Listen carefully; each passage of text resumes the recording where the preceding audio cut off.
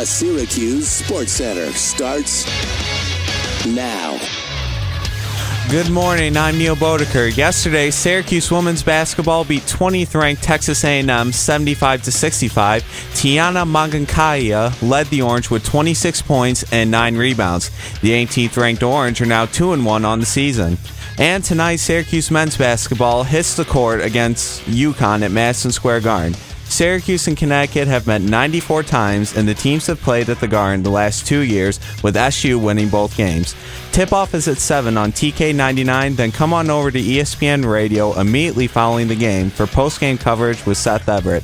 And Mets ace Jacob deGrom took home the NL Cy Young Award last night. deGrom posted a 1.70 ERA on the season, the lowest in baseball. He took 29 of the 31st place votes. I'm Neil Bodeker. The Daniel Baldwin Show starts now. Live from New York City, this is the Daniel Baldwin Show with special guest Danny Schayes. Brought to you by Drivers Village, Installations Unlimited Black Friday Sale, GNC Foods Now Hiring, and Pathfinder Bank. And welcome to the big show. You know, I got to tell you, it only happens a couple of times a year that I get the rare pleasure and honor to work. What are you doing? You sliding that thing closer to my mouth? Oh, Paulie the Mole. Never heard that line before. Wow, didn't even get to the intro. Well, Paulie's touching me. He's touching my mic. Learn how to use a microphone. Oh, is that what you call it now? Yeah, your listen, mic. Listen. Your stick We're in mic? public today, I'm gentlemen. an actor. I stand in front of a camera and other people do these things, the minions like yourself. So would that be considered a stick mic, Daniel? That's a stick Is that what mic. they call that? That's all Paulie. I got a boom mic. Oh, God. Robin doesn't even look up anymore. My wife Robin's sitting across from me on the phone going, oh, God, 2 hours of this crap. This took 3 Danny seconds. Schayes joins us. Danny, welcome. Good to have you here, brother. Absolutely, man. This is the highlight of my year, coming out and hanging for the Daniel and Daniel, the Danny, the Dan, Dan's in Danny, New York. the Dan fans. We got to come up with a name now that Mike and Mike is gone. Yeah, Mike and Mike is history. Dan and Right. Dan. So I went deep. I'm opening right up with what I've been carrying around in my wallet for you. I went deep to find This this. is lucky. You know, and I This laughed. is Lucky Rubber. That's it. How dare He you? boils it when he So I went around. You know, I have a long family legacy. I believe still the largest family legacy in Syracuse University history as far as graduates from the university. Over 70 members of my family now. My father, his 2 brothers, both his parents, my mother, her 5 sisters, and her brother, and both her parents, all graduates of SU. So obviously I've been around Syracuse since I was a little boy. And, you know, I was a big fan of your dad's.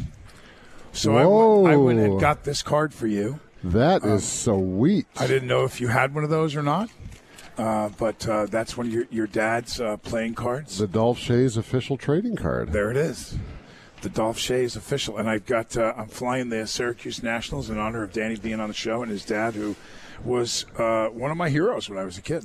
Well, he's a good-looking man. Now I know where I got it. Man, Yeah, see that? that is impressive. Yeah, there you have it. Appreciate it, man. That's Yeah, brother. big time. There you have it. So let's talk about the trip down here, Paulie. How was that for you? How many stops? How many fast food chains? This guy's the worst. I didn't hit a fast food chain on the way down. I ate lunch before I left. What did you eat before you left? Taco Bell. No, I ate a nice greasy chicken sandwich before I left. Perfect. And- So I probably got here quicker than you. Yeah, I didn't leave till 5. I saw that, and I beat you here.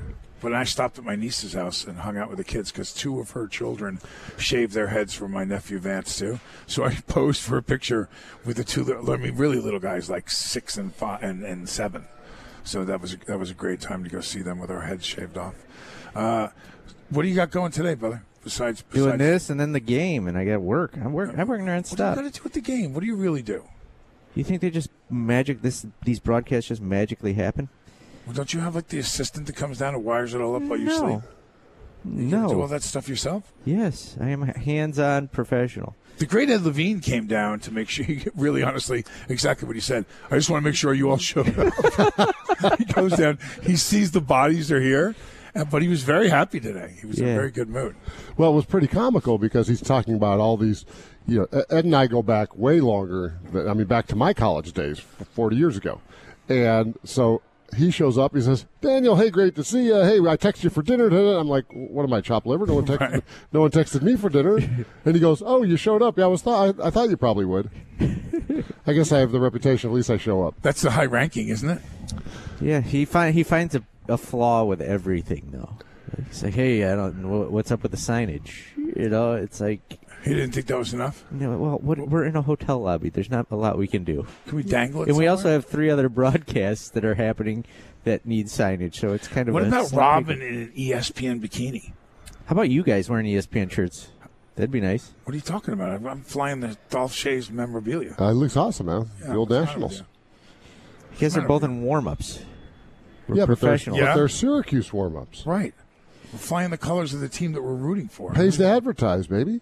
Right. Yeah, what's your problem? Is Josh on the line? Is he there? Is he sleeping? He's sleeping. Hello. Yeah. Yes. Can I help you? What's happened back at the studio, Josh? I'm just holding it down, boys. I got tattooed on the air this morning. You did? Yeah, I got tattooed live on the air. You're missing a big party up here. Wow, bro, what did you get tattooed? A dumpster fire, which is the story of my career. On that damn crappy Baldwin show. You missed. He had the greatest thing. We played this joke on him, saying, "Man, I had a big meeting with Ed, but we're going to talk about it on air." And he could see him just seething, like what. And there was this whole controversy over who gets what office and so on. And he looked me right in the eye in the ear, and he goes, "They're never giving you an office. You realize that, right?" And I was like, "Okay, we'll see about that." Well, of course, they never gave me an office. He was exactly right. But we told him there's some big changes coming up, blah, blah, and he just turns around, he burst, and he goes, "What am I going to do?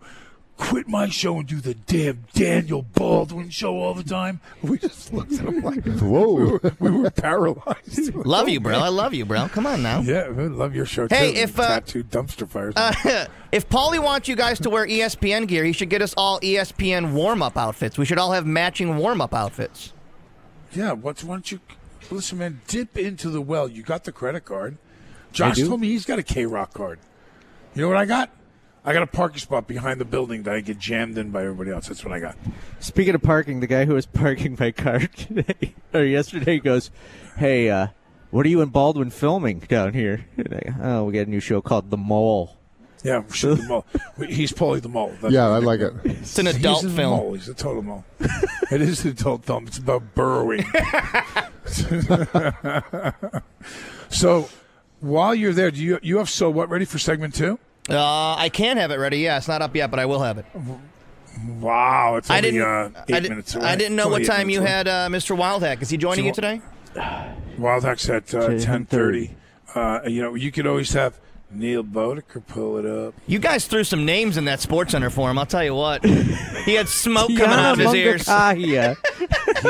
He did. It's smoke coming out of his ears up here. I could see his eyebrows burrowing into his eyes as he's concentrating on the letters to make sure that he enunciated each one correctly. Come on, chimichanga 125. Who wrote that for him? Was that Seth? Yeah, with my permission. Oh, man, that's perfect. We should give him, even if it's not true, we should give him names every single update that he does that are just off the planet. That'd be perfect. What is this? John Wildhack's office just called the studio. He'll be here in 15 minutes. Wow, Johnny Wildhack showing up. Yes. Do you think Big Ed called him? You think Big Ed called him up and said, "What the hell is going on?" Ed runs the city. I think you put the pressure on him to come down because he said he was going to call, and you're like, meh. Well, listen, if you're in the city and you're the AD. And this is the ESPN. We should talk about this with him, really. So one of my things that I don't get about this business, and I'm learning more and more about the radio business because it is definitely very different than the business I'm from. For instance, if you're on the 9 o'clock show on NBC, and I'm doing an NBC show at 8 o'clock, I'm your fan. We're both on NBC. if you're on my show and we're on the same show together, I'm your fan. If you get nominated for Emmy, I want you to win. We're a team. You know, I mean, of course you want to be nominated yourself, and you certainly, if you're on another network that's on the same time slot, you want the whole bus to blow up and drive off a ravine. But not when you're on the same thing. That is not true of radio. Let me tell you something. It is very much you're an island, as I've learned. You know, this is this show and this is this show, and you know, there's not a lot of cross communication. There's not a lot of, and I don't get that about Syracuse because we are the ESPN entity in the city. The sports shows on that city. Stephen A. Smith comes up to speak to the team. No one told ESPN that Stephen A. Smith was going to be in town. He works for ESPN. You would think we'd have been there to say hi to Stephen, who, by the way, started his career on Best Damn Sports Show period with me. So, you know, I mean, there's just weird stuff that there's these different island entities that don't seem to work with each other. That I would love to change that. I would love to change it. Why I don't speak to Dino Babers every week, but he does Gomez and Lisa? What the hell is he doing Gomez and Lisa for? We're the ESPN show. He does acts. Let me explain the radio business. Please explain it to me, Paulie. Oh, great one. Well, there's drive time shows. Yeah. And those shows get the big guests. Morning drive and afternoon drive. Right. Axe has afternoon drive. Right. So, and Axe is a great reporter. He's a great host. I listen to Axe. I like his stuff. He's not also afraid every once in a while to throw it out there and be controversial or ask a tough question. So I enjoy listening to Brent. And he's been here way longer than me. There are certain things, though, that you get from coming to us on this show, like my last name and different stuff like that when you have events and you're doing stuff. And John has been wise enough at a fundraising thing he just did to invite me to that because, again, I'm going to help you. You can take me if you're Ed Levine and bring me in the other room and say, we want these guys from such and such Bank of America. Go over. And I'm going to go up there and be a soldier. God, we love you guys and what's happening and how can I help you? And that's how we work to get more money into the station, more stuff. That this doesn't seem to happen. I never meet with anybody from marketing. I never meet with anybody from, I get told you're on the 50-yard line for the extra point kick. What the hell is that? How is that? Why do you do this to me? What do you mean? These are off-the-air conversations. You constantly just... You turned around and said you're going to tell me. Did he not say I heard him clearly. Let me tell you about the radio business. Let me tell you about the radio business. That came from the bowl. AM drive, afternoon drive are going to get the coaches because there's more people listening.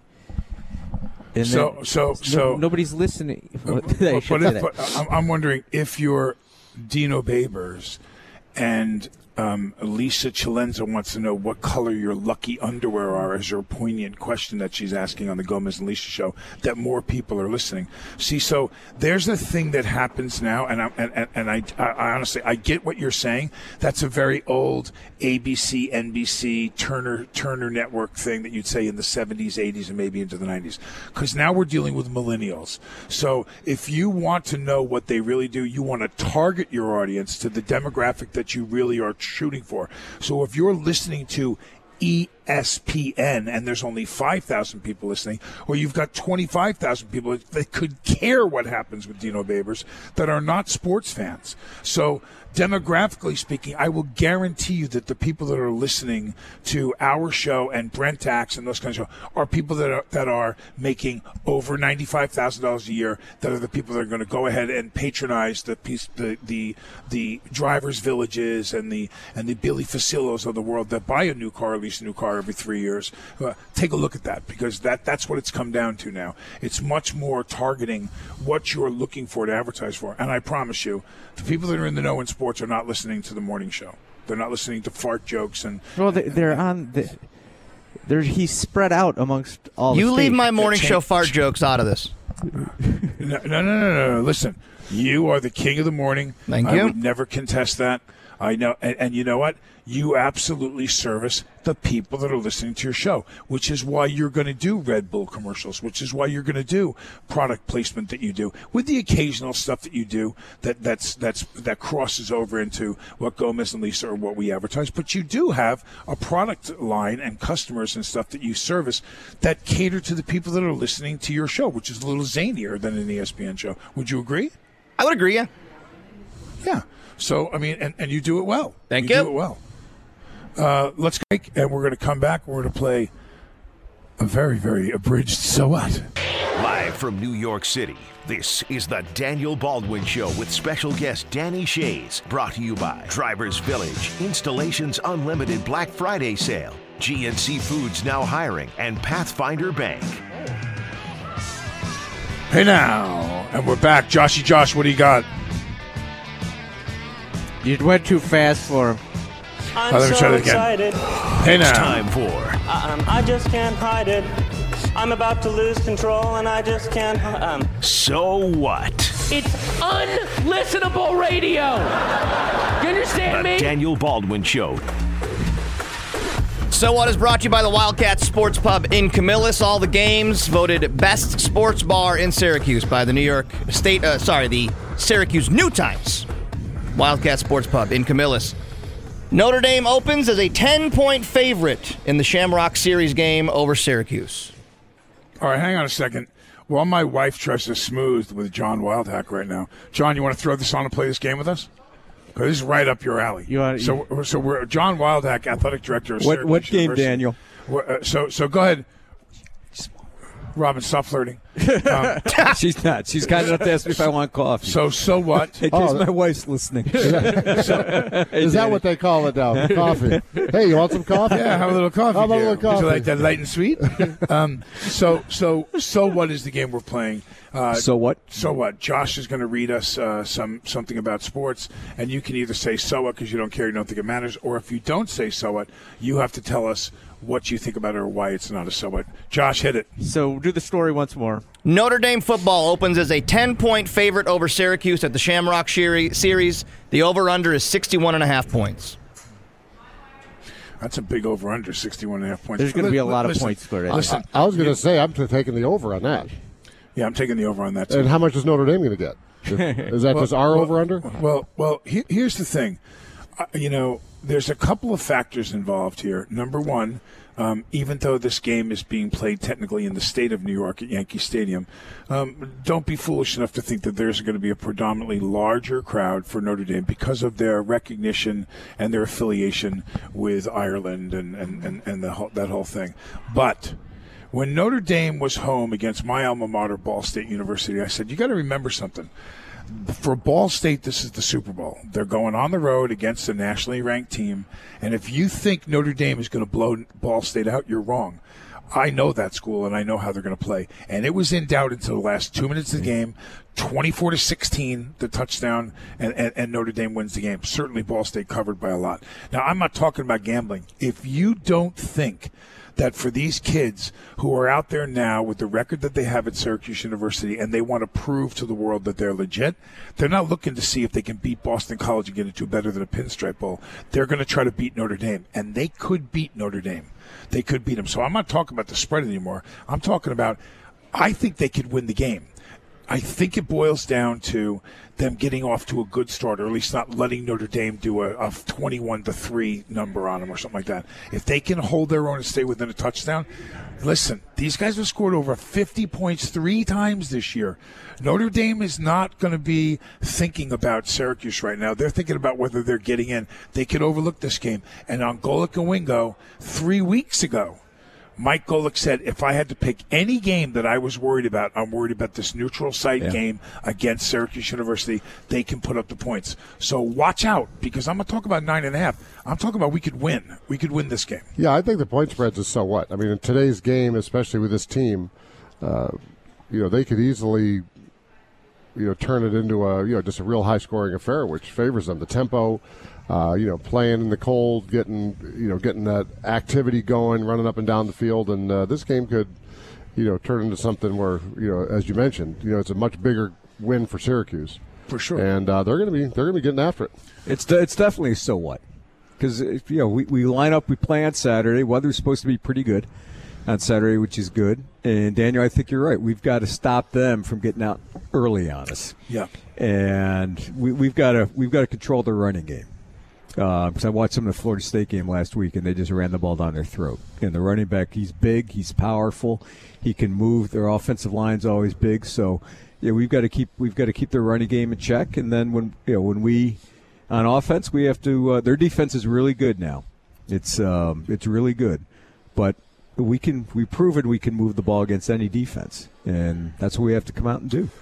Yeah, I think the key to the game is Syracuse has to maintain some ball control. The times where they've struggled is when you play a high-pace offense and you have a couple 3-and-outs in a row, it's hard to get momentum going. And so for them, because then your defense is on the field, defense is back on the field, and as you talk about playing against a big team, I think that's going to be a real key is for Syracuse to be able to, get some long time-consuming drives, at least, maintain possession of the ball and keep their defense from getting too many back-to-back opportunities on the field. I think that helps, Danny. And the other facet is special teams. Don't underestimate the importance. And our special teams have been fantastic all year.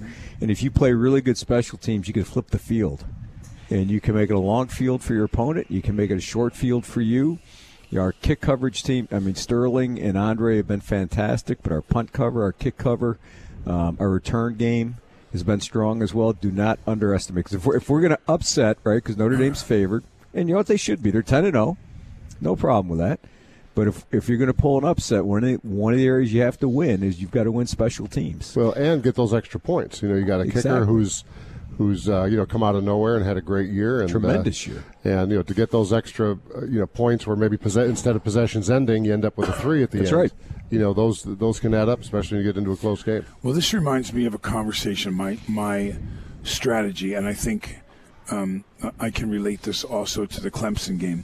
During Brian Grant's starting of Shake It Till You Make It up in Oregon, I got to be very I spent a lot of time with Muhammad Ali. Every time he would come into town for those 2 days for multiple years, I would always sit with Muhammad and speak with him. And one time we sat there and we talked about when he fought Foreman. And he turned around and I said, well, the rope-a-dope, but he goes, well, I knew it was going to be really hot. He said, and I didn't want to obviously get into a slugging match with George Foreman. That's a no-win proposition. But I did think that if I could cover myself up and allow him to blast away at me, and believe me, he goes, even in the arms, he goes, the shots that I was taking from him. But remember something more importantly. I made a choice to commit to letting him hit me with his left hand because his right was so devastating. He said, so if you go back, and since then I have, and watch, he takes his right foot and steps a little bit forward towards Foreman's left foot, so that the right hand was a little further away from him, baiting him to throw left hooks and jabs because they were nowhere near as devastating as that hammering right hand that Foreman had. And I say that because I think the same thing in this game. I think we need to load up more than occasionally in the box to stop the run and make Notre Dame throw the ball against us, because I don't think they throw it as they are definitely a run to set up the pass. I don't think they're even in our league throwing the ball. But we have been susceptible. Against Clemson, they ran the ball all over us. A couple of teams, Pitt ran it on us quite effectively. I think if we make a commitment to keep that other guy or a couple of guys in the box and make them throw it, I'll play against them with our defensive backfield going one-on-one. They're going to hit a couple, but so are we. But if we let them, that's right. If we don't load up in that box and try to stop that run with how powerful their running game is and their offensive linemen. By the way, I sat with Hudson, the Michigan transfer kid, and just worked his mother and worked him. At one point, Dungy threw a bomb, and I cupped a pen in my hand, and I simulated the bomb, and I handed him the pen. I go, "You want to sign now?" Or do you want? And he, we had a good time. We need that kid. We want him to sign. But yeah, I think that it comes down to what John said. I think, they're very effective. They got some big horses up front. We have to neutralize, slow it down. They're going to run the ball for sure. That's right. But we can't afford to give them those 15, 20, That's 15, right. 20 runs. We got to knock it down to 6 and make them throw the ball. You're right, Daniel. That's what I think. You can't give up the chunk plays in the run game. And they got big tight. Yeah, they got two. They got a number of big tight ends too. They've got 2, 3 of them that are all they're 6'6". They're physically they're big. Outside of Clemson, physically this is the biggest and probably the most talented team that we've played. Yep. Yeah, Right. I think they're more talented than Clemson. We had Clemson. We had them. I drove down to the game. I said, this is going to be the Dabo Sweeney payback for sitting Kelly out. and he's going to start this kid. I said, watch, this kid goes down in the first half. He said it all on the air. Said it all Yeah. on the air. Boom. On the air. He goes down, and I'm in the front row with all the Clemson fans going, yeah, he's out. They all looked at me like I was a psycho. I go, I called it. You were a prophet. I was. Nostradaniel. Daniel. What do we got next, Josh? By the way, that was a long way for all of us saying so what. Yeah, so what? You can all say so what. I didn't think No, I know, it was but we so did a what. lot of explanation on why it was a so what. You know what, bro? This is the But Daniel you know Baldwin what? show. So what? Let's go. Following Wednesday take it. night's practice, multiple Pittsburgh Steelers rummaged through Le'Veon Bell's locker and removed his number 26 nameplate. Yeah, they stole his Jordan cleats. They did everything. They were posting on Instagram. They were having fun with it. What's your take on this, John, on this Le'Veon Bell thing? It doesn't make sense to me. No, it doesn't, and I think there's a point where the team says, you know what, we're moving on. We're playing. James Conner's playing great. Mm-hmm. They're on a roll. They're playing really well, and the guys who aren't here, they don't worry about them. They worry about the guys that are there in the locker room. They've got momentum. They can make a run. They're clearly a team that's a legitimate Super Bowl contender For sure. and I don't know what he's trying to do. I don't know why you would forsake, the money that he is. I got. If you want to try to make a statement, you make a statement. But why are you going to? Was it $14 million? 14.5. Yeah. I mean, why are you going to just leave 14.5 on the table? Well, football is such a different culture, too, because, number one, the players are way more interchangeable than in other sports. Great the point. rosters are Great big. point, Danny. And, as you mentioned, they're warriors. They play on the field, and you play with who's there. And they're Right. used to, whether it's injuries or trades, they're used to having to deal with just who do we have today. And you're right, especially guys making, a little bit of money. They look at a guy, pissing away $14 million. They're like, yeah, screw you. Plus, their careers are so short. You don't have time to make up that money. And, so this is a little bit of a head scratcher for me, even as a guy who's, the player advocate guy. I mean, this whole thing's a little bit of a head scratcher. Yeah, and I'm a player advocate as well, but this one does. It's at the point now where it defies logic. Did you ever play with a guy, Danny, that was a trouble in the locker room or was more about himself than? Oh, yeah. And what you have happen, though, is those guys get washed out pretty quick because it's the old saying that, what do you get when you get 5 gallons of ice cream and you put in a teaspoon of crap? You get 5 gallons of crap. And I'm saying that the nice way. But and that's what happens. It's so easy to poison a team with a bad guy. And football, more than any, will just cut you loose. I mean, no matter who you are. I mean, I still marvel at the number of guys who are all-star year after year in their big contract. They play 1 year and get cut. And they're like, well, you got to take a 90% pay cut or else we're getting rid of you. And you're like, wow. I mean, it's like it's a tough business. I mean, football. And for him to, to have that in the bag and just, flitter it away. There's not many ways to get that back. I'm not saying I know this. I'm not saying I've heard this. I'm just going to tell you that in 30-something years myself and being in sports and so on and being around a lot of these guys, including guys like you who I've known for years, it doesn't make sense. When something doesn't make sense, usually there's something we don't know. And I say that meaning this. If your argument is that I'm not being paid and you could come in and play behind Connor and just by signing your name or a platoon with Connor, you get $14.5 million, we go back to the original part of the argument, which was it was about money and he didn't feel protected and blah. So why does he not go in? Could it be that there's something else we don't know? Could it be that either an injury or some type of problem, and people have suggested with stuff he's been tweeting and stuff he's saying, is he okay in the head? I mean, or again, my forte outside of doing acting and doing this is that I'm a crisis interventionist for drugs and alcohol. And again, not that I'm suggesting, but is there something that's going on that we don't know about that's the reason he's really not going to play? Well, and also don't discount the just the good old-fashioned pissing contest, right? I mean, a lot of times for $14.5 million, we're gonna. This didn't go the way he expected. I've seen it. When as crazy as it sounds, sometimes your ego gets in the way or your pride. They can't do that to me. Who do they think they are? And that thing will stick. And it's these guys are they're proud players, right? And sometimes it's hard to break through that. I think he thought the Steelers were going to come crawling back to him. and Connor came out and played great, and they didn't have to. Well, that was the thing that he didn't expect. Yeah. Right. Connor was Connor's played terrific. Great kid, great story, unbelievable story. Yeah, great story. He battled and beat cancer, and he's a great kid, and you love to see what he's accomplished and the success that he's having because he's a great kid. But there's a point, you can make a stance on principle, right? But at what point does $14.5 million kind of trump principle? The reality is the owners are the owners. They're the bosses. Right. Yeah. The players are the employees. They work for the boss. It's that's the way it is at any business. And so you go back to the Latrell Sprewell, right back in my era. Remember, yeah. Right? He had, how do you expect me to eat on $21 million, right? Yeah. And well, he strangled PJ. Well, but that was a whole different thing. The answer is you should be able to eat well on $21 million. Right? And there are a lot of guys who wanted to strangle PJ, so you can't hold that against him. The fact that he actually did it, though, that's a different, that's a different line. But again, that was a case where you've seen these pride things get in the way, and now you're on the path. It's hard to get off the path without losing face. I'm mixing up a few metaphors here, but sometimes it's hard to back out, right? You get yourself backed into a corner, and it's hard to. So what does that? Let's expand this for a second, because I'm intrigued when I have the opportunity to speak to someone who played for 18 seasons in a professional sport. What does that look like if you're Danny Schayes and you're on the Orlando Magic and it is Sprewell or Le'Veon Bell and you're the team that gets him next year? Isn't that a big red flag? Are you not worried about having this guy in the locker room?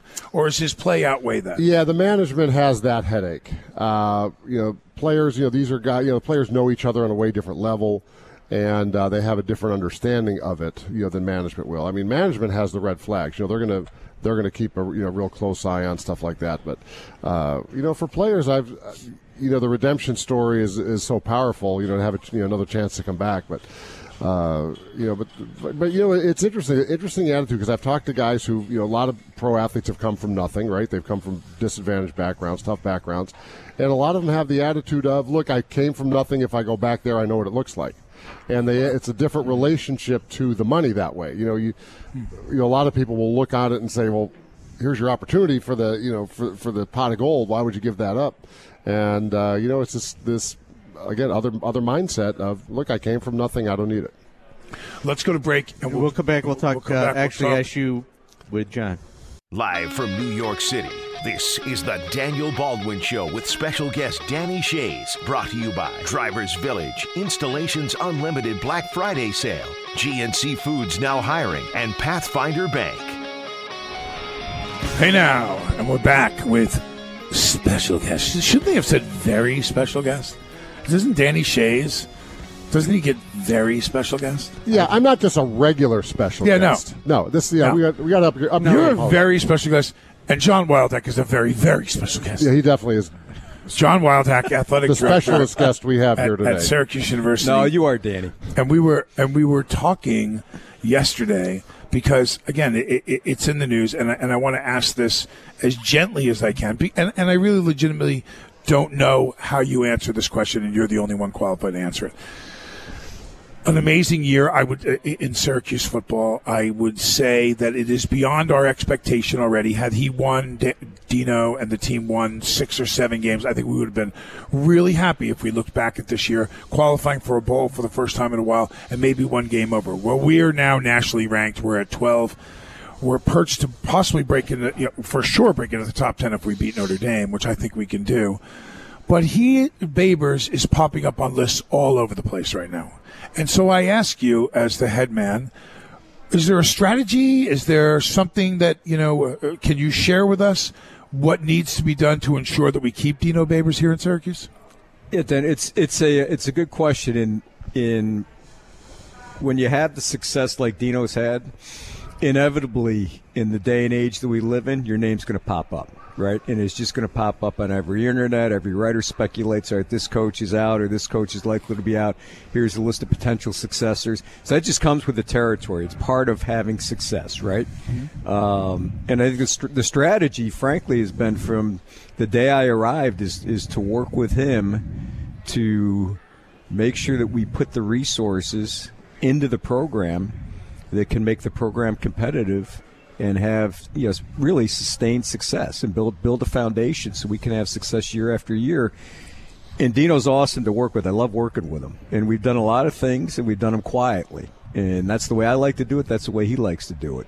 But it's not like you just kind of react, oh, we're eating too, we better do something. To me, it's part of the relationship that you build as soon as you begin working with someone. And to show them that you want to help them have success, and you'll dedicate the resources, whatever they are, whether they're physical, financial, or whatever, to help build that program. And in doing so, you establish a relationship and a trust with someone. And then obviously, when you have success, all right, you've got to take care of your people who make you successful. John, what are the important things to Dino? I mean, I haven't had the pleasure of meeting him yet. I've watched him play, seen the interviews and all that.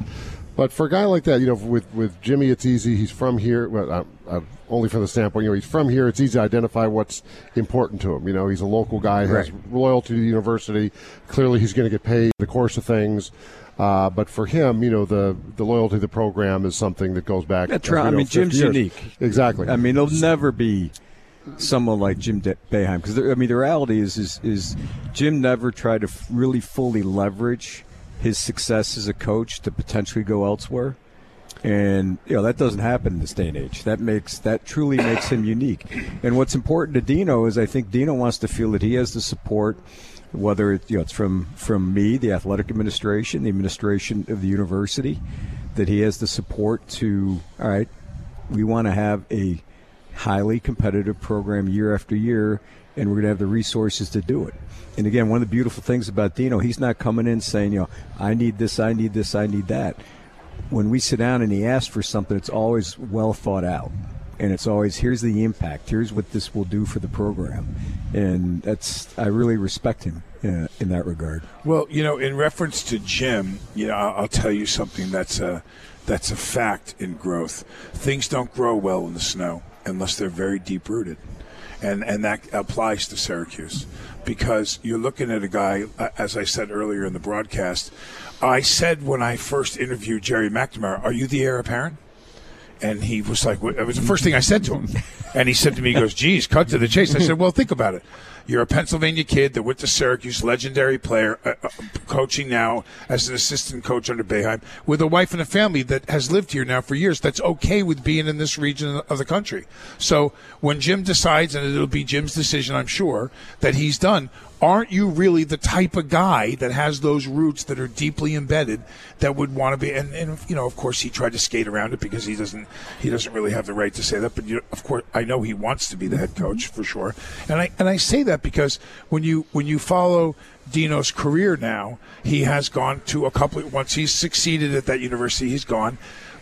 Does Syracuse's success translate to more available dollars to the program? Because I'm not going to get involved in discussing Dino's personal salary or anything, but does that mean there's more money freed up for assistant coaches to keep them here and his staff here with him and that kind of thing? Or is there an equation to that? That's one of the elements of it, right? Is all right, your assistants, and it's so important when you can maintain continuity with your assistants, and you look at how Jim's done that so well through the years, right?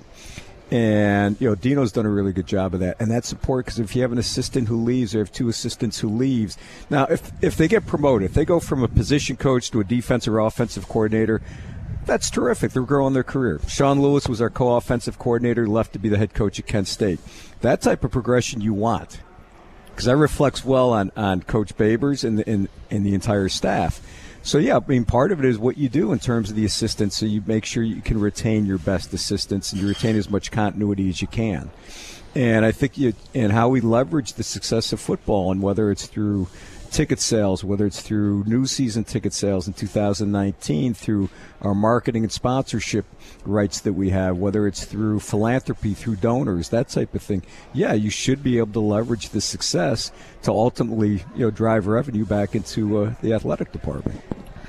Can you talk about how important it is to go to a bowl game for a university, too, what it does for not just you, but for recruiting and for players, those extra practices, everything? It's huge, because from a recruiting perspective, now we have something we can show. All right, you come here, you will have success. All right, we've got it. We've got the proof. So I think that's really, really impactful. And I think you'll see Dino's already raised our recruiting profile significantly, he and his staff, and I think that will only continue to increase. The additional practice is really important, particularly for the young kids, for the freshmen, whether the freshmen that are playing or the kids that are redshirting. Because it's kind of, it's almost like an extra spring practice when you get those extra practices in December. So that's great in terms of developing your roster for 2019 and beyond. You get to rest your starters a little bit, right? Let them get healthy, let them get banged up, and then, because they're banged up, so let them get healthy for the bowl game. And then to go to the bowl game, it's a reward, right? It's a reward for it's a reward for the team, it's a reward for the fans, it's a reward for the university, and a reward for the community. So I think it's something that everyone should take great pride in. Mm-hmm. And John, the move to the ACC, that's something that was, obviously known as a basketball conference, right. And clearly gets its, most of its pop from there. How has the football side been, now that we're looking back 4 or 5 years into the move? Obviously, the Big East wasn't known as a football conference necessarily either. So how does the ACC stack up, conference-wise now that football is increasing its profile? How does the conference work for you? It makes it that much more competitive, Dan. And I think the one thing is when we moved from the Big East to the ACC, in every respect of the word competition, we took a step up. Just not on-field competition, but from facilities, from fundraising, support, et cetera, academic. And it's great. It's awesome that we're in the ACC. But it's a better league. It's more competitive, and you look at this year. There's been more, particularly in the other division. There's been a ton of upsets. Right, Miami was thought to be a top 10 team. They've struggled some. Pitt struggled early. Now they're on a roll. They're beating people. Clemson's the gold standard. There's no question. Clemson's the gold standard, and next to Alabama, they're the gold standard in the sport. So that's who we're shooting for. And the one thing I've said all along is if we're competitive in our division, we'll be relevant nationally. And that's we're competitive in our division. We're in second place next to Clemson, and we're relevant nationally. And that's where you want. That's where you want to be. And when you get there, it's all right. How do we make sure not only that we stay there, but let's not put a governor on our success. Let's see how far we can take this. Speaking of conference and bowl games, Syracuse, which is crazy to me to say, but is still in the hunt for one of the New Year's Six bowls. Yeah. Outside of that, is it going to be are they going to tier it by record, or do you think it's more important for, hey, Syracuse can play in the Pinstripe Bowl, let's play in the Pinstripe Bowl or the Military Bowl somewhere close that our fans can get to? There's because the options are, if we win out, if we're fortunate enough to win out, then we'd be in all likelihood in the New Year's Six Bowl. Most likely the Peach Bowl in Atlanta, because they try and geographically match if they can. If we split our last two games, then the Camping World Bowl, underneath the playoff in the New Year's Six, gets first ACC pick in Orlando. So, they will have, if we beat Boston College, then I think there's a good shot that we would head towards Orlando. When you look at most of the prognostications that are out there, it's where they put us. Underneath that, there's 5 Tier 1 bowls. So there's the Pinstripe, the Belk Bowl, the Music City Bowl in Nashville, the Gator Bowl, and the Sun Bowl. And they're kind of lined up equally. They'll look at records. They'll look at geographic proximity as well. The Pinstripe, the Yankees have made no secret. They would love to have us come back in a month and a half. They would love to have us come back. We'd be fine coming back here. It's a great recruiting territory for us in terms of the tri-state area. We were in the first Pinstripe Bowl. What they've done with this game since then is remarkable. The Yankees do everything first class, period. So the Pinstripe, it is a great bowl experience for fans and for teams. If we're fortunate enough to play in Florida, that's great, too, from a recruiting perspective as well. John, Robin has a 6,000-square-foot castle in Orlando. I just want to remind you. You're going to let him stay there? Is that what you're offering? You know what? Listen, John, I had the honor. Robin, thank you. And let me acknowledge that, far beyond the great works for many years that you did at ESPN, and now multiple programs that are nationally ranked at Syracuse University, which is a testimonial to your hard work. The most impressive thing about him was being in his home recently and meeting his wife and his 2 boys. There lies the most important job in your life. And what an amazing, lovely family, and very polite boys, who made eye contact when they talked and please and thank you. I mean, my hat's off to you, my friend. I mean, that was a great experience for me. In that night at your home, you introduced a new marketing person. There's a new head of marketing. Right. What's that all about, John? Tell us a little bit about that. What is Syracuse is on the top of the bubble right now, in multiple sports, and you bring in a new marketing guy. What's the hope? What's that all about? We've got to expand our brand, and we've got a great brand. It has great equity, and it's a national brand. It's an international brand. I mean, over 10% of our student athletes are from international countries. So we've got to build on the equity of that brand, and what I want Andrew Goodrich to do, and Andrew comes to us from South Florida, he did some really creative, unique things. From a brand perspective, we need to, particularly with football, I want to market our brand more regionally.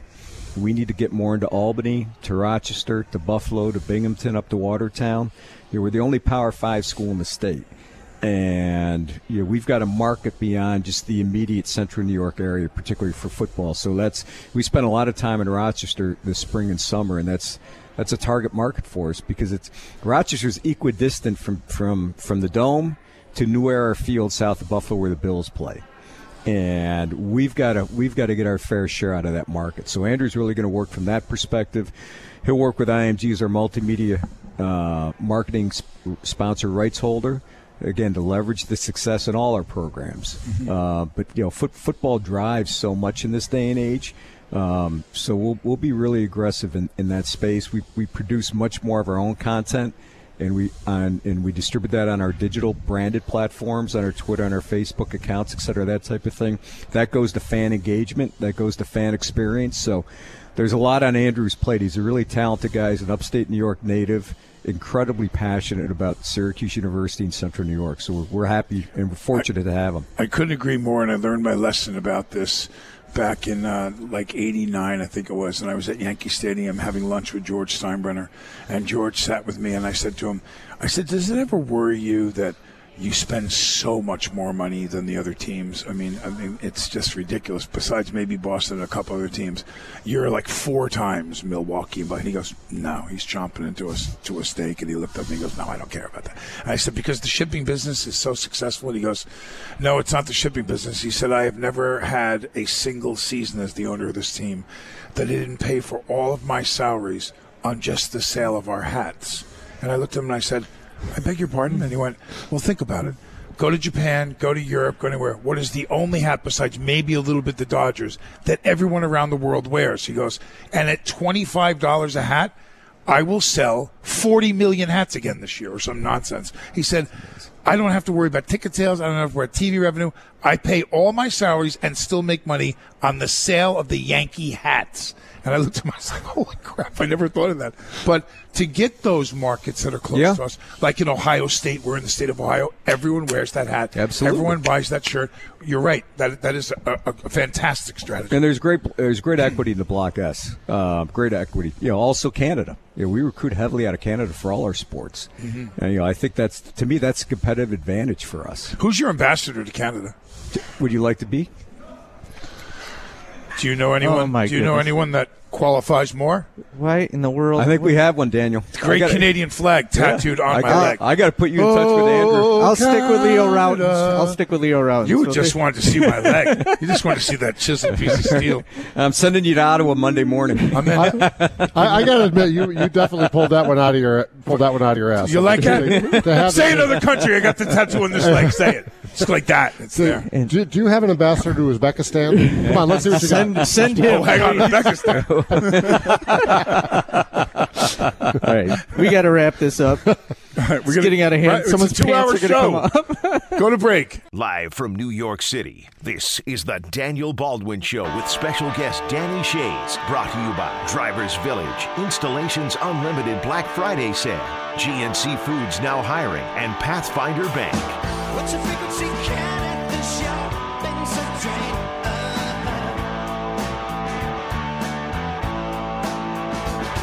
No! We're talking about that. How dare you? There's a bump. Aren't you supposed to be sleeping out there, Josh? Trying to, but you guys can't get to your microphones in time. Trying to run a professional broadcast. There's a music bed. Wow, that's very strong of you. You mean we're on? Yeah, we're on. We're actually on the radio. Oh my God. I wish somebody had told me sooner. We don't get to edit it. Big Danny, Syracuse, UConn. UConn, obviously, not the matchup that we used to have when we were in the Big East. Those were some great battles. I used to love that trifecta of UConn and Georgetown, and that physical basketball they played back when you played. Corny Thompson, Chuck Alexinas. Who? Yes, the old UConn days. Well, they weren't good when you played, though. They were just starting to be decent. They had a couple of good players. Like I said, Corny Thompson was a all Big East player. Cornelius, big power forward. Chuck Alexinas, big center transferred from Kentucky. And they're in Storrs, Connecticut, right? I mean, same kind of analogy. You've got a power program in a kind of middle of the nowhere town that's been able to was able to build. Certainly, their women's program has been a dynasty. Their men's program winning national championships, and it's in some ways I really miss the old Big East days. You talk about a conference that came out of nowhere and took over college basketball in the span of 4 or 5 years. Went from us winning the first Big East championship in the Dome, and then a few years later having 5 teams in the Final 8, 3 in the Final 4. Something that's unheard of in college basketball, and UConn, Syracuse has been just a huge part of that 6 overtime game. I remember listening to that game, or actually I was watching it when I was in Denver. I was at my cousin's house. And it's the end of the 4th overtime. I'm like, I can't stay anymore. I got to race back. I only lived about 10 minutes from him. So it was the buzzer of the 4th overtime. Got in the car, drove down, missed the 5th overtime. We were in the 6th overtime. It was great. And what a fantastic game. And, so many of those standout games, they're with you forever. How does a program go from obscurity into, and like you said, one of the fastest rises, that I can think of in college basketball, and maintain that level for, a number of seasons, and then they're kind of not, I think Syracuse wins this game by 20. Well, I mean, everybody ebbs and flows. Look, college careers are so short and getting shorter. It's hard to maintain. You got to get that feeder program, right? You got to keep getting kids and recruits. Now, for years, Kentucky was getting the number 1 recruiting class every year. Now Duke has put together an amazing run of recruiting. Now, Syracuse went through that little lull when Jimmy was going to be retiring. It was, people, all the other teams were saying, "Oh, don't go to Syracuse. They're in disarray. Boeheim's leaving." Now he's solidified. Now they've nailed together a bunch of good recruiting classes in a row. Reputation is such a big thing, to be that place, to have that juice, as they call it, where, kids want to go there. It's, the Dome is really such a big part of Syracuse's identity. Boeheim, a big part of Syracuse's identity for the basketball side. And, and you just also can't underestimate the value of Madison Square Garden, to have the Big East tournament there every year. Now moving, the ACC, is coming in and playing games in the Garden. Syracuse being the home court, their home court, no matter who they're playing. I remember even going to Syracuse St. John's games. Syracuse is 3/4 of the crowd, and to have those kind of just intangible assets in your pocket. I mean, it's so big, as John was talking about, creating an identity and a brand value. Those, MSG is a part of Syracuse's brand value. And, and as the Dome is, as Jim Boeheim is, as the Block S is, so many of those things just add up to, being able to, to commit year after year. So, now they got to upgrade the Dome. It's time. You've got, a resurgence of Jim Boeheim for the next, 4-ish, whatever it's going to be at a minimum. And, so they've got right now pretty good continuity. They're jumping up in football, women's basketball, lacrosse has been a powerhouse. There's just so many areas now that the athletic department is on a good roll. So let me ask you a question. So you mentioned something about the longevity and how quickly an athlete, particularly in basketball, is willing to jump. That wasn't so when you played as predominantly now. Well, it was really rare. I mean, remember, think back to Kevin Garnett, 96. He was, the first player in 20 years to come out of high school. And, now you go back to, then when I came in 81, we had Isaiah Thomas was the number 1 pick, came out as a junior. I think we had first 3 picks were underclassmen. You thought the world was going to end. That's how it's changed. Now, if you stay in college for 2 years, you must suck. That's kind of the mentality. So it's, that element's really, really changed. Is there something that the university or college basketball can do that takes a kid, like let's look at Tyus Battle, and so he goes and semi-tests the waters, and as I predicted when many said that he would be gone, I said no, he needs one more year. He needs one more year to make himself. If his goal is to play in the G League, that's one thing. But if his goal is to sit on an NBA bench and get in games and play in the NBA, he was clearly, with his shooting and some other things, I felt a year away. And fortunately for Syracuse, I was right. But beyond that, we look at him and maybe Brissett as probably going to move on after this year. It does become this one and done, kind of mentality, or two at most. We just don't see that kid that's going to be an NBA star stay for 4. Well, is there something we can do? Or and it's interesting you bring that up. I worked at an economics firm a few years ago, and I did the largest one and done study, an academic study of one and done, why it works, who it works for. And the punchline is this concept of perverse incentives, right? So the NCAA is trying to keep players in college, but every incentive is to drive them out of college, right? These are kids who go to school to get a job. The job is to be an NBA player. The only pot of gold is in the NBA. So the minute they can get that pot of gold, they're driven out. There's no pot of gold in college. They're forbidden from earning $1. They don't get their, they couldn't even go sign autographs to make $1,000. That's, they have their entire college career wiped from the books. They don't have even their own media rights in college. So right now, the incentives, every incentive is to drive a player out. There's no incentive to keep a kid in college. Oh, you can get to play in the NCAA tournament. Well, okay, great. I get to go to the NBA playoffs, right? Even that's not an incentive. And so I made a recommendation to the league, and part of it, opened up income opportunities for players, not paying players, but allow them to make money off their own image. A lot of them have control of their own media rights. Things that, look, if a Jeremy Grant or a Tyler Lydon could have made, $100,000 on their media rights, signing autographs, doing things, they may be incentivized to stay in college that extra year. But if you're okay, so and that's extra money. That's nothing to any budget, right? That's just allowing them to have control of their own media rights. Ancillary. But here's my thought on that. I remember a couple of years ago, I was looking at the schedule for Notre Dame football, and they had 8 games on national television. 8. Now, as you start to look at what type of income the university drives from 8 games, I believe it was something like $59 million. The Notre Dame football program does not cost $59 million. So we're not talking about ticket sales anymore. We're not talking about selling Notre Dame hats and shirts. We're not talking about beer and soda and hot dogs and all of it. So that's just from television revenue. And now I would venture to imagine that for Notre Dame, they do it first class. What does it cost? $15 million, $20 million? I don't know. But they're in the black on TV alone. Why, when you look at the possibility of that college athlete ever stepping field on an NFL program, why wouldn't you pay him $25,000 a year? Why? Well, that's the big dilemma, right? Because you've got look at a program like, let's look at Syracuse, right? We're right here. They have whatever the number is, 20, 25 sports to make money. Basketball, football. The rest of them don't make anything. Right. And so you have that basketball, football money that has to pay for the entire department. Okay, fine, I get it. Well, that's revenue sharing, and the system works for everybody but the players, right? The coaches make money, the programs get paid for, the administration gets paid for, the travel gets paid for, and the players supply the talent and the product, and they're the only ones who don't get the benefit. Well, their benefit is they get a scholarship. Well, I mean, a lot of ways you can get a scholarship that don't involve playing full-time sports with all is involved with that, and so that's what I'm saying. So I understand the concept of, well, when we start playing, if we start opening up to donors giving money to players, where does it end? Who loses control of what?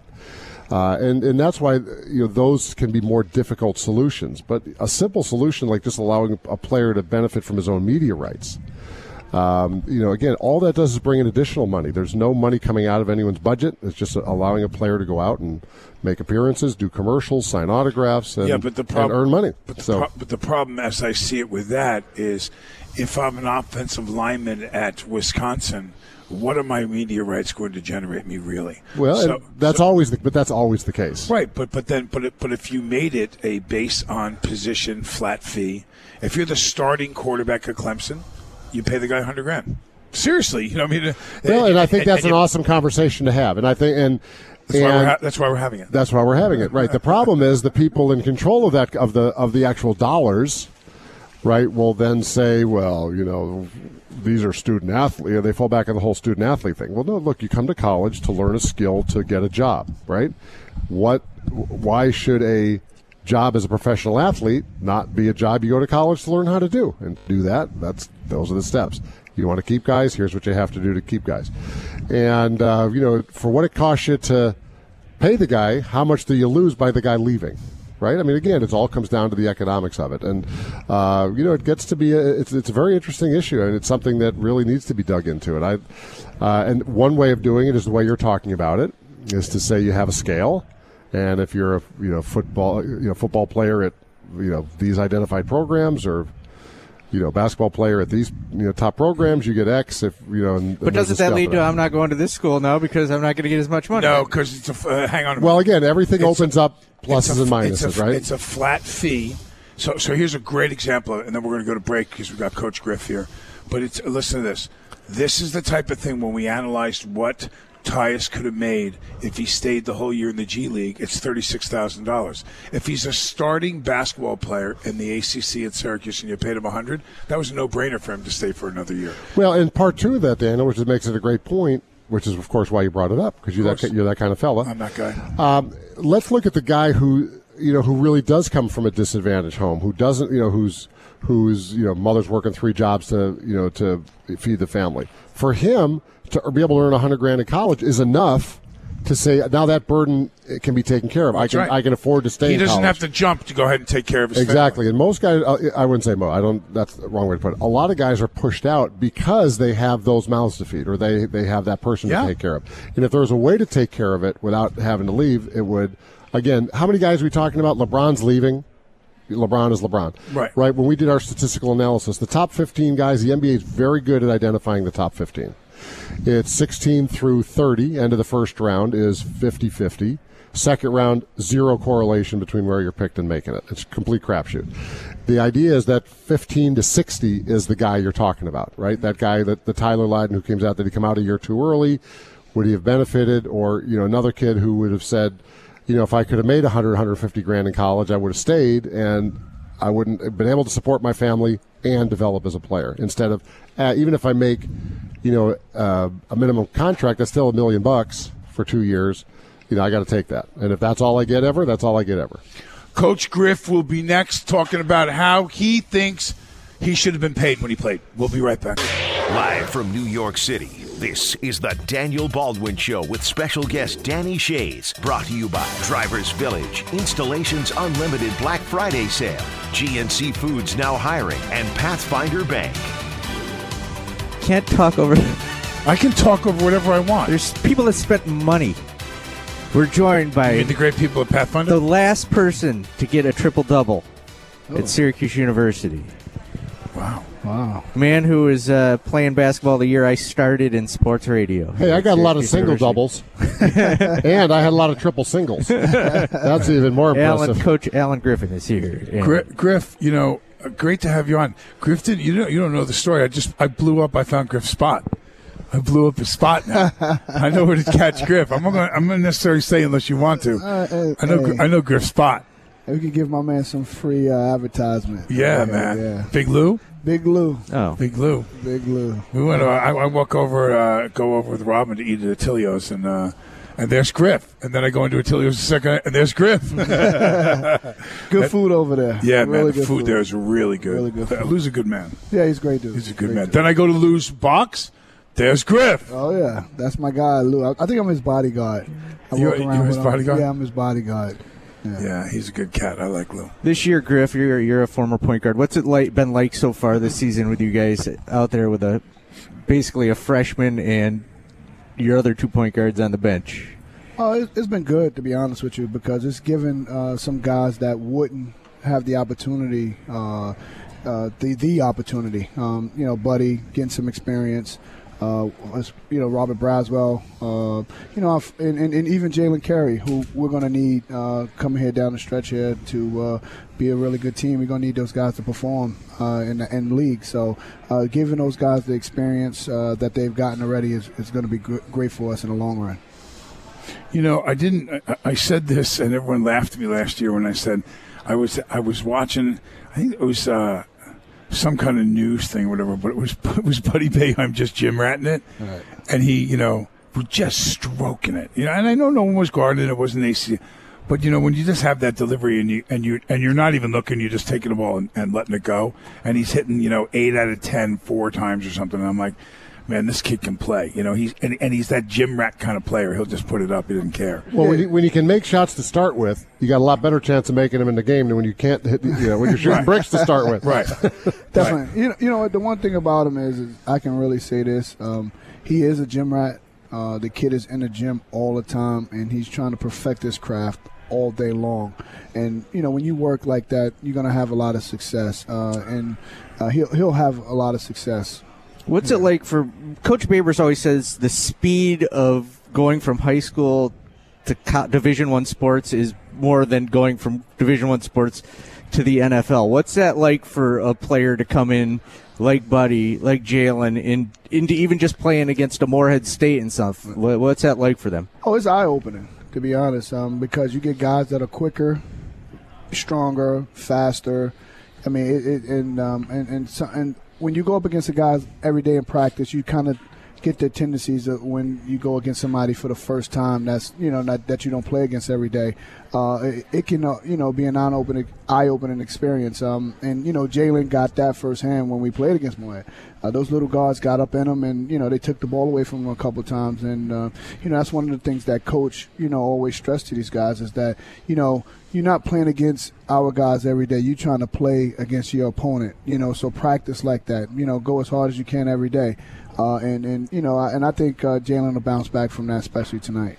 Well, and when you make it, unlike last season, where there was a clear divide after the sixth player, really, about who was going to play, and so you had guys that were playing so many minutes with, unless they were in really bad foul trouble, they were going to play the whole game.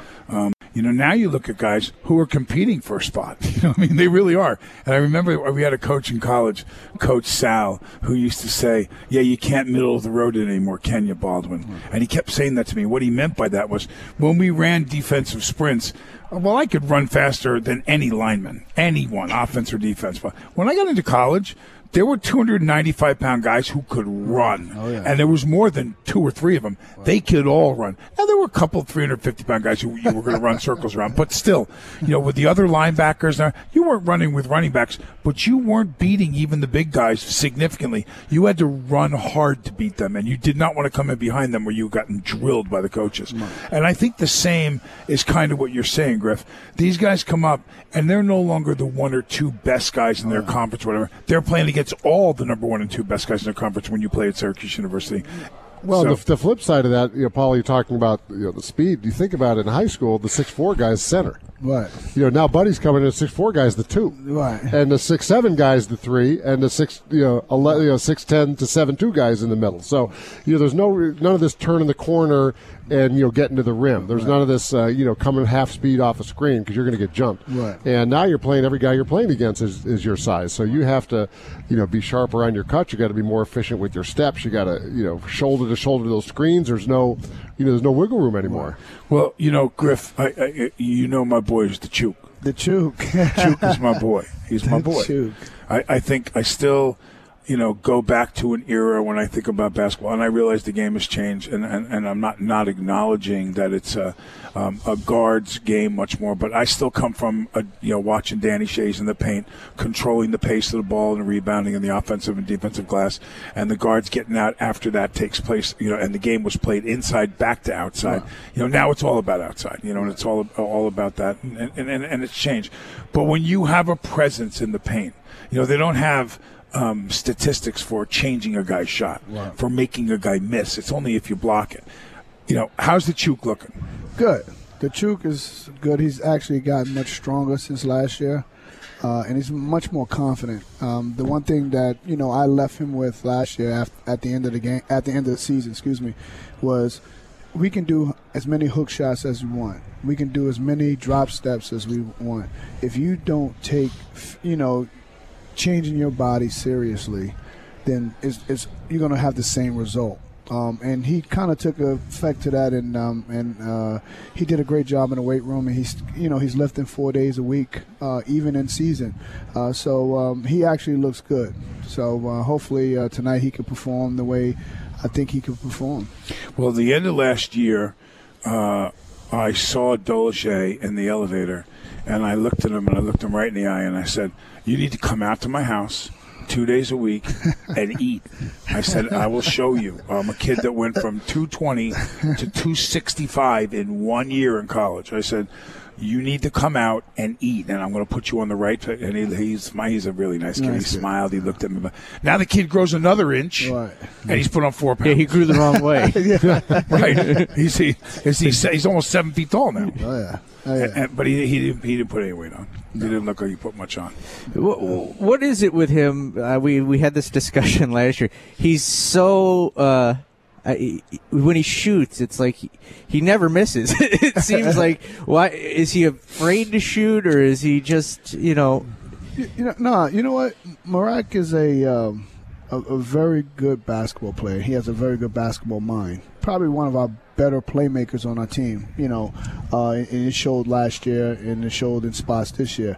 The one thing he does is he knows his limitations, and he just takes the right shot all the time. So it looks like he always because he knows the shot that he's taking. He takes high percentage shots. Yes, exactly. And the one thing is his coach is not letting him go out there and jack shots neither, know. But he does a really good job. He's very selective in the shots that he takes, because he only shoots the ones that he can make, and that's why it looks like, he's shooting a high percentage. He's made his last 2 threes.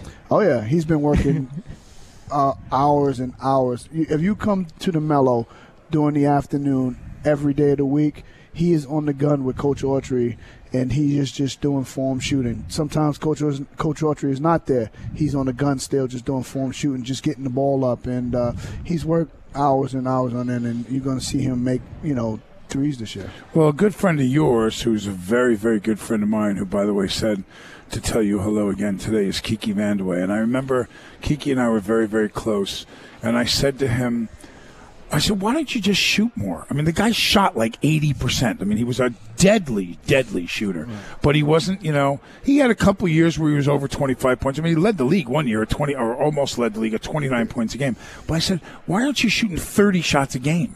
And he was that UCLA basketball mindset. He didn't jack it up. But I always wondered what would happen if he just bombed, if he did, Lloyd Free and had one of those seasons where he just chucked it up and didn't care if he missed for a while, Adrian Dantley kind of stuff, where he shot 50% of the shots on the team. And I wondered, not that that's what Merrick should do, but when we had our conversation, Griff, and then I talked with Merrick, I said to him, "You need to remember something. If they smell that you're afraid to shoot, if you're not going to shoot and become a legitimate threat," which is why they let him wander sometimes, and they sit back in the paint waiting for Tyrus or O'Shea to drive. Right. I said, "You're not doing service to the other guys, because they don't believe you're going to shoot." Yeah, we talked about this a lot last year. They just didn't have some of the horses, right? The idea is when you're relying on guards to shoot, and especially a guy like Tyus who's so good getting to the rim, and when Frank was getting to the rim, you got to keep the bigs honest. Right. Yes. Right? And you don't have to score a lot, but even having when Pascal's in there, you throw it in a couple of times a game just to make the guards turn their head and see that there's a guy back there, right? So they can't just toe up on the 3-point line the whole game, and that's the point you're getting at, right? The bigs in this lineup, when you have 1, 2, and 3 as your leading scorers, right? You at least have to keep the defense honest, so they can't just shade up on those guys and force the action the other way, and so that's. And that's where when Dajuan struggled offensively, they just couldn't get, they couldn't get him to be, enough of a scorer to keep that defense honest, and they could just overload everybody else. And that's where, Marak actually turned the corner last year towards the end of the season, is because he became more of a threat on offense. Mm-hmm. He started to make, like if you look at the Miami game, one of the main reasons why we won the Miami game at Miami is because he had a big game there. Yeah, he scored like 12. That yeah, game. I mean, if you look in the ACC tournament against Wake Forest, he had a huge game. He started to be a lot more aggressive towards the end of the season, which really changed our season last year. And this year, I think he'll kind of bring that into fruition. Moving forward here. How's this year affecting Tyus so far? He's playing point. This is a big year for a guy. I mean, this is an audition, and he's relying on all those guys around him, and he's playing point. Is he different this year as a leader, and how's he handling having to play the point while he's not going to do that in the NBA? Yeah, Tyus played a lot on the ball last year, especially in spots like if you go back to the Carolina game where we struggled in the ACC tournament, we put Tyus on the ball. We put Tyus on the ball against Arizona State last year in the NCAA tournament. So Tyus has played, on the ball a bunch of times for us. But we just got to keep winning. I think if we win, everything else will take care of itself for a guy like Tyus. I think, right now, if you look at every draft board, Tyus is in a specific, area on that draft. And, and I think with us winning and him continuing to just be Tyus, it'll, highlight, him more. I just think that, coming out, him scoring 40 points and us having a so-so year right. is going to change anything. I think I totally agree. And I think that what we've seen early is that we really don't want Tyus on the ball for that much of it because, again, we want him to be that offensive threat. And he's the kind of player that when he's playing point, he's playing point. Mm-hmm. He's looking to, you watch him play, he's looking to set guys up. He's looking to run the show. He's not out there looking to, to be an Allen Iverson point guard taking 30 shots a game. And, so I think getting Frank Howard back, that point guard position is going to be a huge key to this team because defensively you guys could be out of sight. You have all your guys back who understand how to play your defense. It gives you such an advantage. As big as you are, as long as you are, as deep as you're going to be this year. And then offensively, can you turn the corner, get the three-point shot to be a weapon? Get Tyus and O'Shea looks great. Much more comfortable offensively. Buddy hasn't found a rhythm yet. We'll see if once Frank's handling the ball and he can settle into being a shooter. Right. Get to the shooter spots. Get a rhythm going there. That's really the big key. This team is going to be really rely on its defense to win games, but the offense is something that when it comes together could turn this into a really special team. Yeah, we got a break. Let's go to break, and we're going to come back, and I'm going to pick your guys' brains a little bit more about this subject, about Tyus and his role in the team and how that affects his possibilities when it comes up to the NBA next year. We'll be right back with more. Live from New York City, this is the Daniel Baldwin Show with special guest Danny Schayes. Brought to you by Drivers Village, Installations Unlimited Black Friday Sale, GNC Foods Now Hiring, and Pathfinder Bank. He just says to me, Danny Schayes just says to me, he goes, hey, we're talking about the Wahlbergs and the Wahlberg-Baldwin competition that's been going on the Dan Le Batard show. And so Danny says, hey, I heard Donnie has a good shot. I said, bring him in the paint. Bring him in the paint. Let me tell you my Charles Barkley story. You're going to appreciate my Charles Barkley story. So I'm playing in the golf tournament with Nick's sons, and I played with Charlie and Jordan and this guy Quinn, who was the CEO of McDonald's. And of course, Charles played terribly. And so we walk up, and I learned a very valuable lesson at this time because there's Marley and Ainge and a couple of guys at the dais, and they look at them and go, hey, how'd you guys play? I said, I shot well. I shot a 73, but and of course, Charlie walks in, they go, how'd you play? I said, he played terribly. I go, he's a terrible golfer. He has no right to be on the golf course. He was so bad today, I could have beat him in basketball. And as soon as I said I could have beat him in basketball, there was dead silence. And everyone just kind of looked at me and gave me this kind of straight, stern face. And Charles liked to call me Little Fella because he knew I hated the nickname. And he walks up to me and he goes, well, I'll tell you what then, Little Fella. Why don't you come on down to the shoot-around tomorrow and you and I can play some one-on-one. Now, I'm 35 years old. I play basketball almost every day. Again, I'm not disillusioned to think that I'm going to beat Charles Barkley in basketball. But the opportunity as a basketball fan to go play one-on-one with Charles Barkley, of course. I'm there 45 minutes early with the thing of balls, and I'm chucking them up from three, and I'm really loose, and I'm stretching. And he comes walking out. It looks like he just got back from Vegas. His warm-ups are hanging down halfway down his butt cheek. He hasn't laced up his shoes. He turns around. He takes one of the balls out of the rack, and he goes, go ahead, take it out. And I looked at him and I went, not even going to tie your shoes, huh? And he goes, I go, listen, if you don't think I can run by you, I said, I can run by you. I go, you're going to want to lace up. I go, do you want to play or are we just going to hack it up? He goes, go ahead and take it out. And he had a pretty serious look at it. This is a guy that I've spent a lot of time with, and I know. I've never really seen this face before. So I dink him to the left, and I take off. I go right by him, 2 dribbles. I take off my left foot. And now you don't realize that when you're a guy the size of Danny Schayes that it takes 1 step to close the lane. Right. And so he drops 1 step back and sticks his forearm between my shoulder blades and blasts me. The ball goes flying out of my hand. I smash into the stanchion thing that has the big rubber wraps around it. Face first, hit the ground. I lie back and I look up at him and I go, "What are you kidding me?" And I went, and then I realized every time I get the ball, and he goes, "You can't foul out of a pickup game, little fella." And I went, okay, I get it. You know, these are big men out there. Right. These are big guys, and it's a way, way different process when you're playing that jump to NBA-sized bodies and so on. We got a break again. Where you going to break again? I'm just telling my story. You can go. You can go now. I'll handle the board. Go ahead. Oh, look at that face. Do you see? Oh, we got Charles Barkley face over here. Wow. He just went into his business. He's going to take me down. I want to talk. I want you to. We'll go to break again and think about. Does it affect? You know, I know he is playing on the ball now, and Tyus is playing at the point, and he won't have to do that all year. But does his being successful in Syracuse, playing really, really well, even if he scores less point, enhance his value, or is it all about him scoring 20 and shooting a better, higher percentage, and none of that matters? I have an even better question. What's your question? We'll ask, does Tyus need to be on the ball tonight? We'll be back after this. What a crappy question. That's a great question. What a break. Live from New York City, this is the Daniel Baldwin Show with special guest Danny Schayes. Brought to you by Drivers Village, Installations Unlimited Black Friday Sale, GNC Foods Now Hiring, and Pathfinder Bank. Hey now, we're back. Go ahead, ask your big question. Go ahead, Paulie. So, what's the status of the injured point guards at Syracuse University? I think it's a day-by-day deal. Frank's been in practice. So, whenever will we see him tonight?